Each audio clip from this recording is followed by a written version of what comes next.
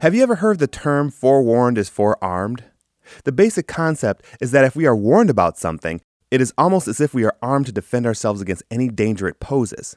Proverbs 21:13 sends us a warning that should help us become forearmed. It says, "If a man shuts his ears to the cry of the poor, he too will cry out and not be answered."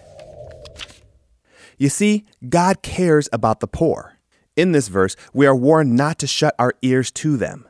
The Bible even highlights how much God cares about the orphans and the widows specifically.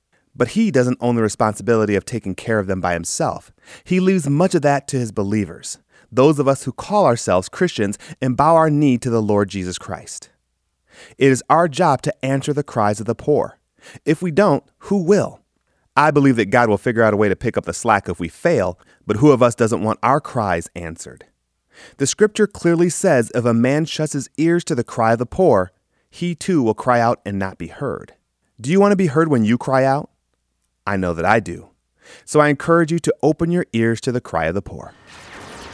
Download the digital books Lord of My Life, Friend and Master, and Lord of My Life, One in Spirit for free on Amazon Kindle, Apple Books, Barnes & Noble's Nook, or download the PDF version at ktfproductions.com.